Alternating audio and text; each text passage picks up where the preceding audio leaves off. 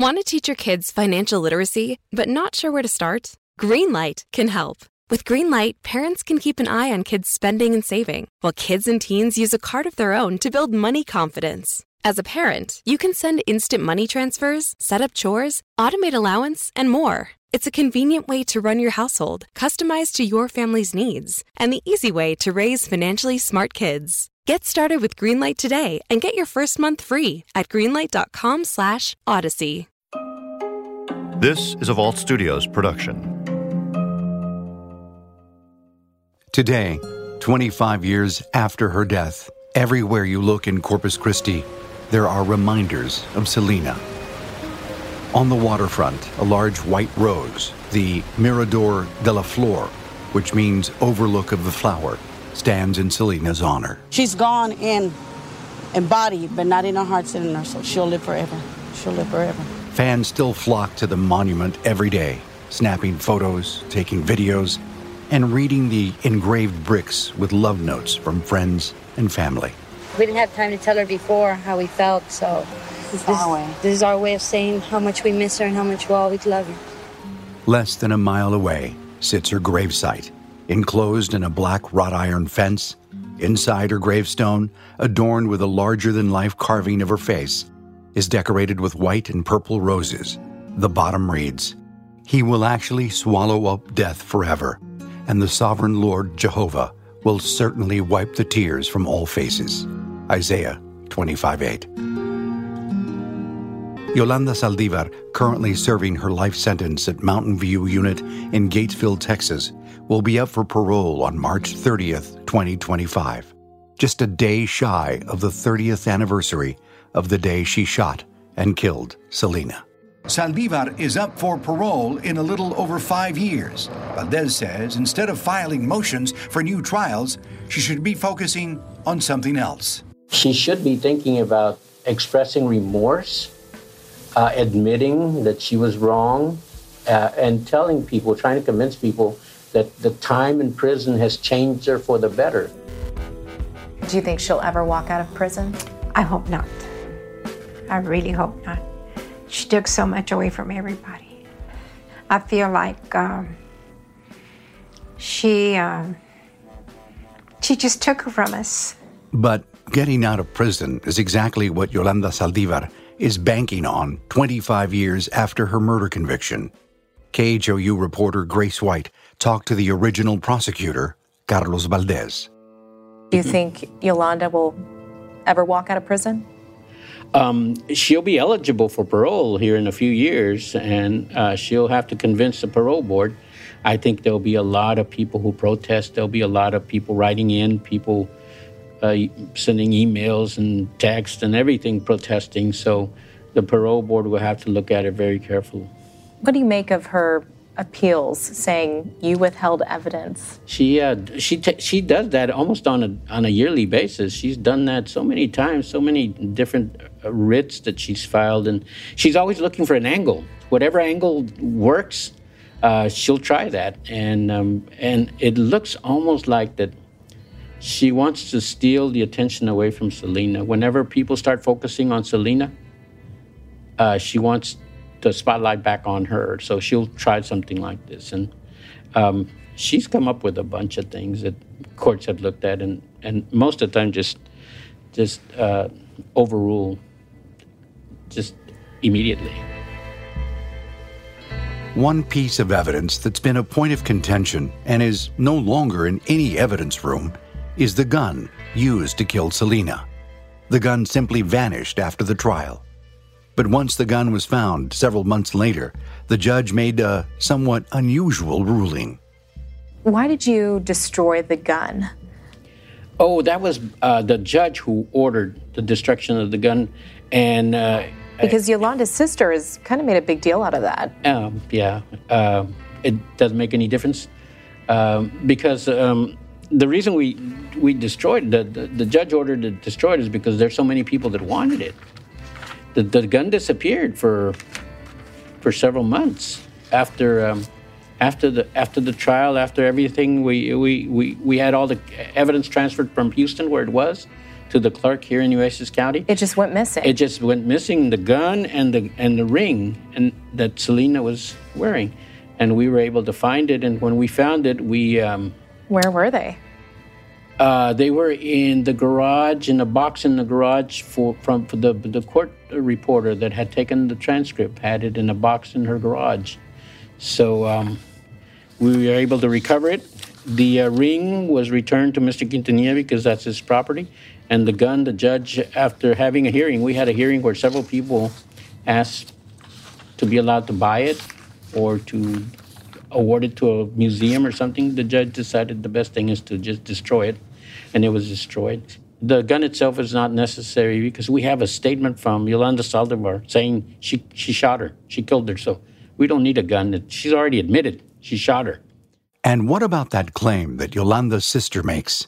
The claim that someone else was trying to kill not Selena, but Yolanda.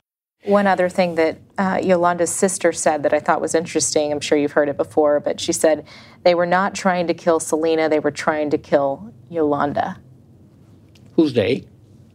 Yeah, I've heard that before, that there were people next door, in the room next door, who were the ones who shot. Actually, there was just one shot fired, and it was the gun that Yolanda had, that Yolanda bought. We were able to track it to the gun store. We were able to track the bullet, the bullet she bought. Everything matched, so there's no question. And Yolanda Saldivar says she shot Selena. So if the sister's saying somebody else did, she's calling her sister a liar. So does Yolanda Saldivar have a shot at getting her case overturned? I sat down with Nueces County District Attorney Matt Manning. We discussed the appeals process and all the filings that Saldivar has been submitting to the court for a new trial for more than 2 decades. Once a person is convicted, they have what's called a direct appeal right. That's where they say, my lawyer messed up, I didn't get all of the evidence, something went wrong. They go to the Court of Appeals. If the Court of Appeals affirms the judgment, then they go up to the Court of Criminal Appeals. Thereafter, they can file a writ. You get one bite at the apple. After you file that writ, if the court doesn't agree with you, then you're basically, without any further relief. You can file subsequent writs, but the stipulations there are you have to either have new evidence that was not available to you at the time or some kind of constitutional violation. We spoke with a family of Selena who told us, we wish she would stop this because every time she does this, it's like opening up a wound. Is there a limit? Is there a time limit? How many times Yolanda will be able to file writs? So no, there's not an exact number. But as I said, the courts at a certain point will just stop hearing them, essentially, and will tell you that you cannot file anything further without permission. And as a matter of fact, there's even a point where you can start abusing the writ process, whereby they can be docked on their commissary and other punishments. Saldivar has filed several writs over the years. Most recently, she filed one regarding a piece of evidence from the trial. Carlos Valdez, a judge now, went over boxes of evidence with me inside the courthouse. Evidence that Saldivar claims 23 years later her attorney didn't have access to during the trial. And ammunition? All sorts of evidence, from transcripts to affidavits, stacks of files, even Yolanda Saldivar's purse and briefcase. A bunch of correspondence and files. Saldivar's infamous cell phone is part of the cache of evidence.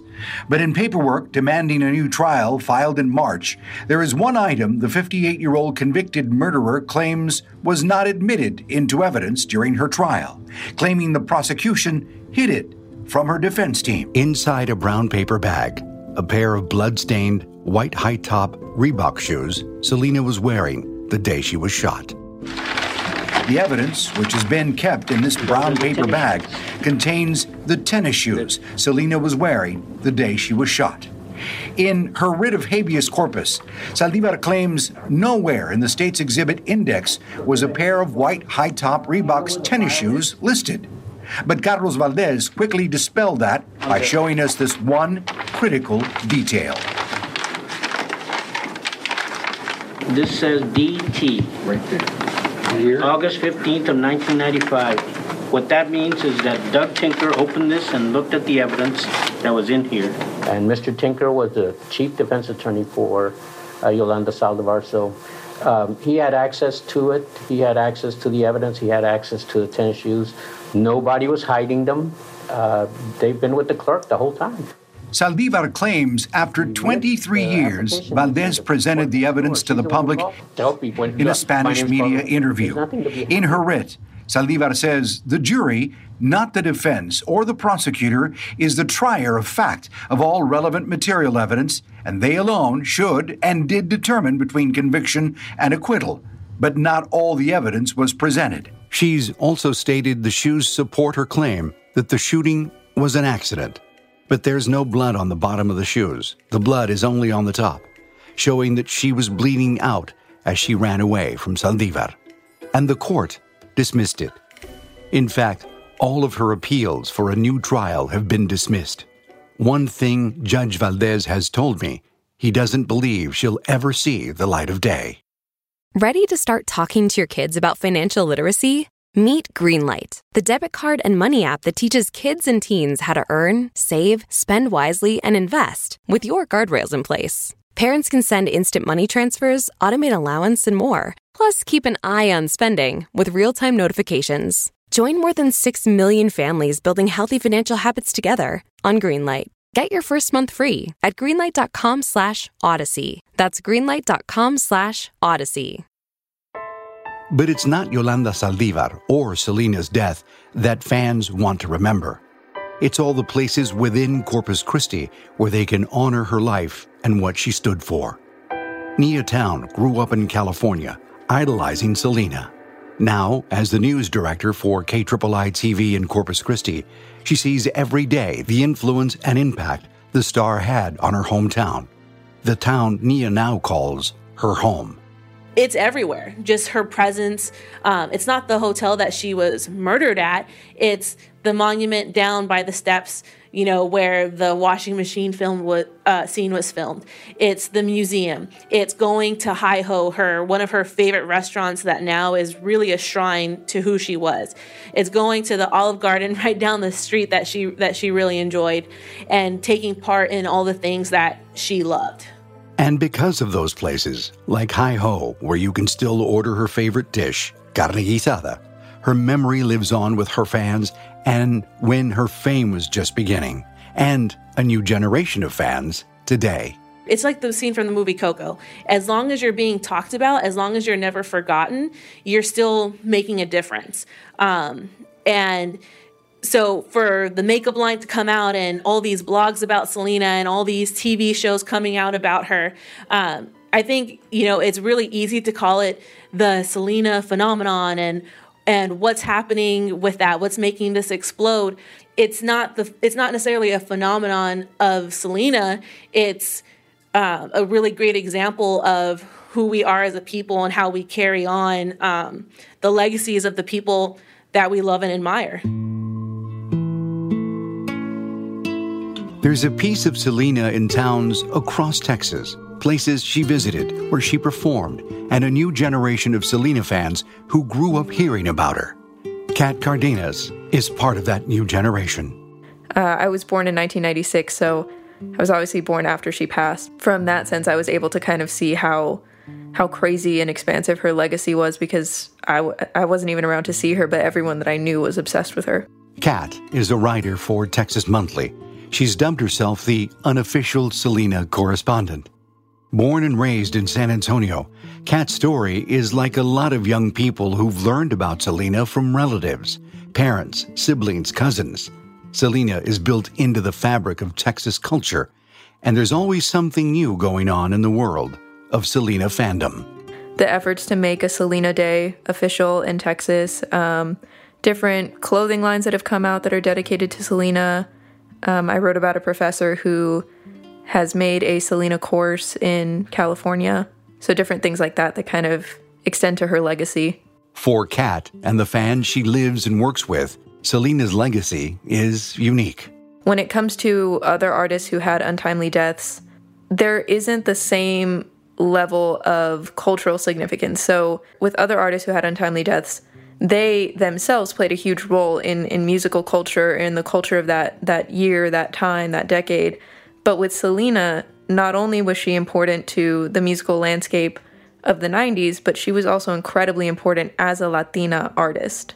So there was that sense of ownership that we felt, a kinship that we felt, that has kind of made the fandom so earnest and so loyal to her, because that was kind of the beginnings of other Latin artists that were to come later on. And there was just a level of authenticity there that she had, that she could lend to the Latino community, that I think just isn't found on the same level when it comes to, several other artists who did, unfortunately pass before their time.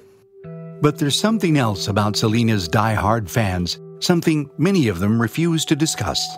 Just overall, there's a big cloud that hangs over even the mere mention of Yolanda's name. She either doesn't come up at all, or if she does come up, there's a very vitriolic reaction towards her name or any mention of her having a part in Selina's legacy at all. Their image of her is that she's just a pathological liar who was obsessed with Selena and who was desperate to keep her in her life. And it just seems so completely senseless. And I think that's the frustration and where a lot of the anger at Yolanda comes, is that there's such a feeling that this could have ended any other way but the way that it did. The hatred is not surprising. We want to remember all that was good about Selena, not the tragic way she died. But Yolanda Saldivar is part of her story, a toxic, tragic, senseless part of an otherwise beautiful story. For me, growing up, the entire mystery surrounding Yolanda, it was really confusing for me as I was growing up as a fan of Selena, because I obviously knew that she had been killed and that she was murdered, but I had no concept of how that occurred. I had no concept of who had done it. I mean, later on when I became a huge fan of the Beatles, I obviously knew how John Lennon died and who his killer was, and even down to the book he was reading before it happened. With Selena, I knew little to nothing about Yolanda other than her name, and I didn't find that out until middle school. And I guess my vague idea throughout my young life was that she had been killed by a superfan. And so I just thought that it was this crazy fan who was unhinged and had been obsessed with her and wanted to kill her. I had no idea that they knew each other. I had no idea that she was the president of her fan club. I had no idea about the embezzlement claims until I was a little bit older and I watched the movie and then kind of did some research about it myself. Kat mentions a professor teaching a course on Selena. His name is Dr. Nathan Shea Rodriguez. He's an assistant professor of digital media at San Diego State University. Growing up in Texas, specifically in San Antonio, there was always a part of me that never felt that I was fully American or fully Mexican. Like, it was kind of this liminal in-between type of space. My whole family around me spoke Spanish. I spoke English. They really wanted me to learn English first as my first language so that I would be successful in school. So that created a tension within my identity of, what is my first language? What is my preferred language? I looked brown, but I didn't sound brown. I wasn't Mexican enough for the Mexicans, American enough for Americans. And so the person that really spoke to me was Selena, because she was the same. She spoke in English and sang in Spanish. She mispronounced tons of words. She was what we would call a pocho.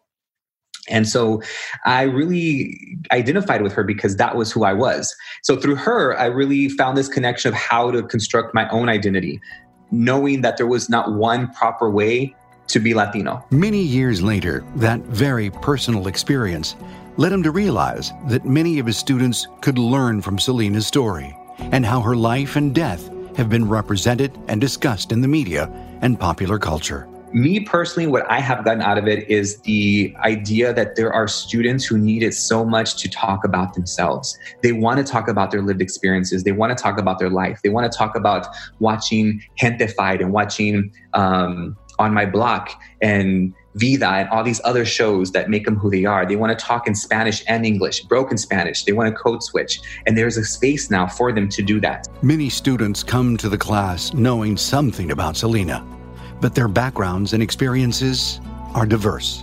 Either their family was very much talking about her playing her music growing up, it was part of their culture, or they watched her on E! In the movie Selena or heard her songs kind of posthumously, and that's how they got to know her. They know who she was, but they're still kind of trying to figure out exactly, everything else about her. students learn about Yolanda Saldivar and that awful day in March 1995.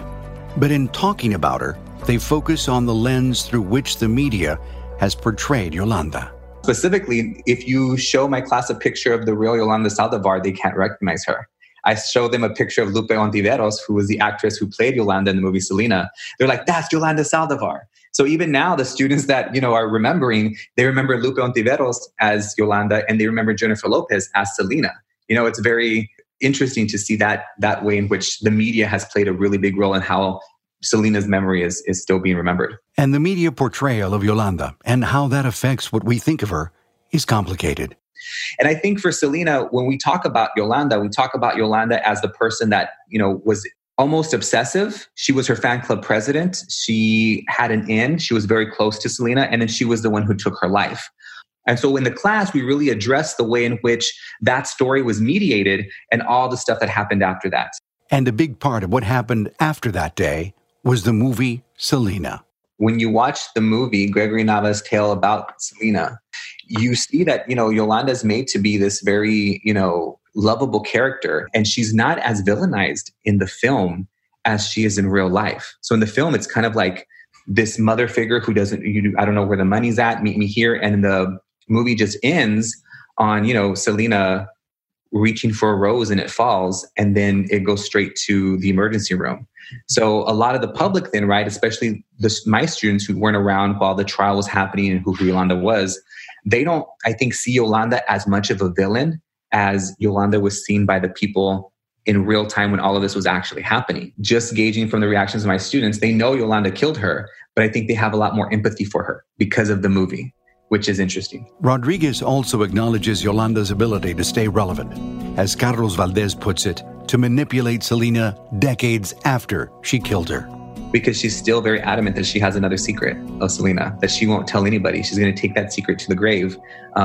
And so just that little bit of, temptation then keeps people coming back, talking to her, asking her, what is that secret? What is it?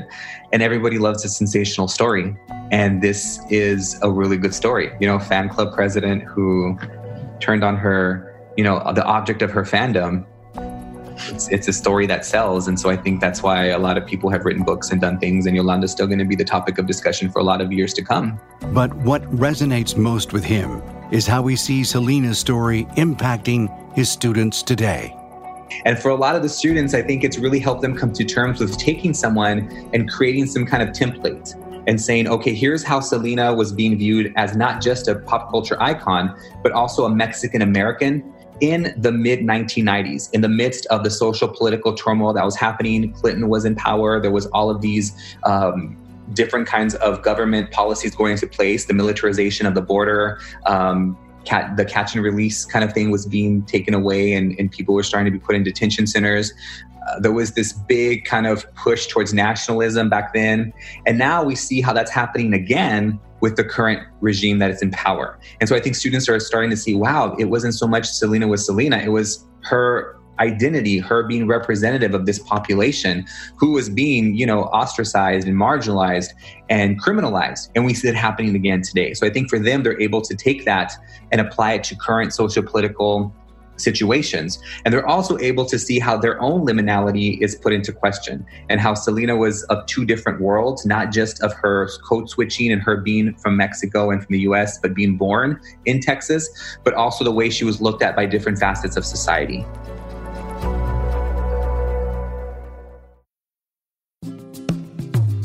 And then there's her music. Even after her death, her music continued to win awards. On behalf of the Quintanilla family, Chris Perez, we want to thank all the Tejanos, todos los Mexicanos, all Latin America for their support and your love in our time of need.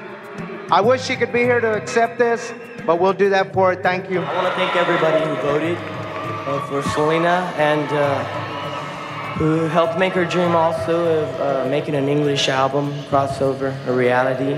For everybody who bought the album. I just wish you would have been here to see it, but it did really good, and I'm really happy. Well, I got a lot of beautiful memories of Selena, and que en paz descanse, and I think she would have said the same thing. We got to keep on going with our lives, and you know, she left us a lot of beautiful memories, and she was a great talent. We're all going to miss her. Even in the years to come, we'll still be missing her. Selena was the Tejano artist to go internationally, Mexico, all over the world, like a Gloria Estefan. She was going to be the next, but better. And she aspired to do something big and do good things for her family and her friends. In 2015, those fans and musicians were able to celebrate Selena with Fiesta de la Flor, a musical festival tribute all about the Tejano star. I hosted the concert for 5 years. It was indescribable. I remember arriving at the venue, and there was a line at least 5 miles long of fans waiting to get inside, all decked out in Selena t-shirts and some even dressed in her iconic fashion. Her brother, A.B., spoke on stage. Her dream was, as she said in her own words, is to create something that would last forever. And we're here 25 years later, and she was able to accomplish that. The fiesta drew thousands of fans with an economic impact of millions of dollars for the Corpus Christi community, her community. Selena, her music, her fashion, and her open arms to everyone she met will always remain in the hearts of millions around the world every time they hear her voice. Because of that, her legacy lives on, and her dream of creating something that would last forever has come true for La Flor. I think playing at the Astrodome was kind of like a dream come true for all of us because, I mean, that's places, you know, like Garth Brooks and George Strait and, you know, Michael Jackson's even played there. And I remember when Michael Jackson had played there, you know, I thought to myself, wow, that'd be really neat if one day, you know, it ever gets to the point, you know, where we can play there.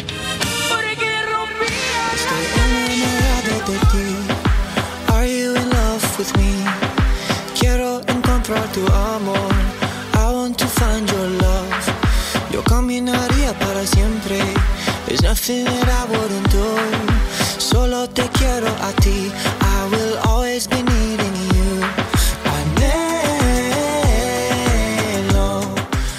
Selena, A Star Dies in Texas is a Vault Studios production in collaboration with KIII TV in Corpus Christi, KHOU in Houston, WFAA in Dallas, KENS 5 in San Antonio, and our network of TV stations across Texas. Special thanks to Grace White at KHOU and former KENS 5 anchor Sarah Lucetto. The Vault Studios team includes executive producers Will Johnson and Adam Ostro, and investigative journalist Jessica Knoll. Audio production by Richard Humphreys at Tacoma Media in Silver Spring, Maryland. Visit our website at vaultstudios.com to learn more about our podcasts, including Bardstown and The Officer's Wife. And you can find us on Facebook at Inside the Crime Vault if you'd like to talk about this case and learn about other stories we're covering. For Vault Studios and KIII TV, I'm Rudy Trevino.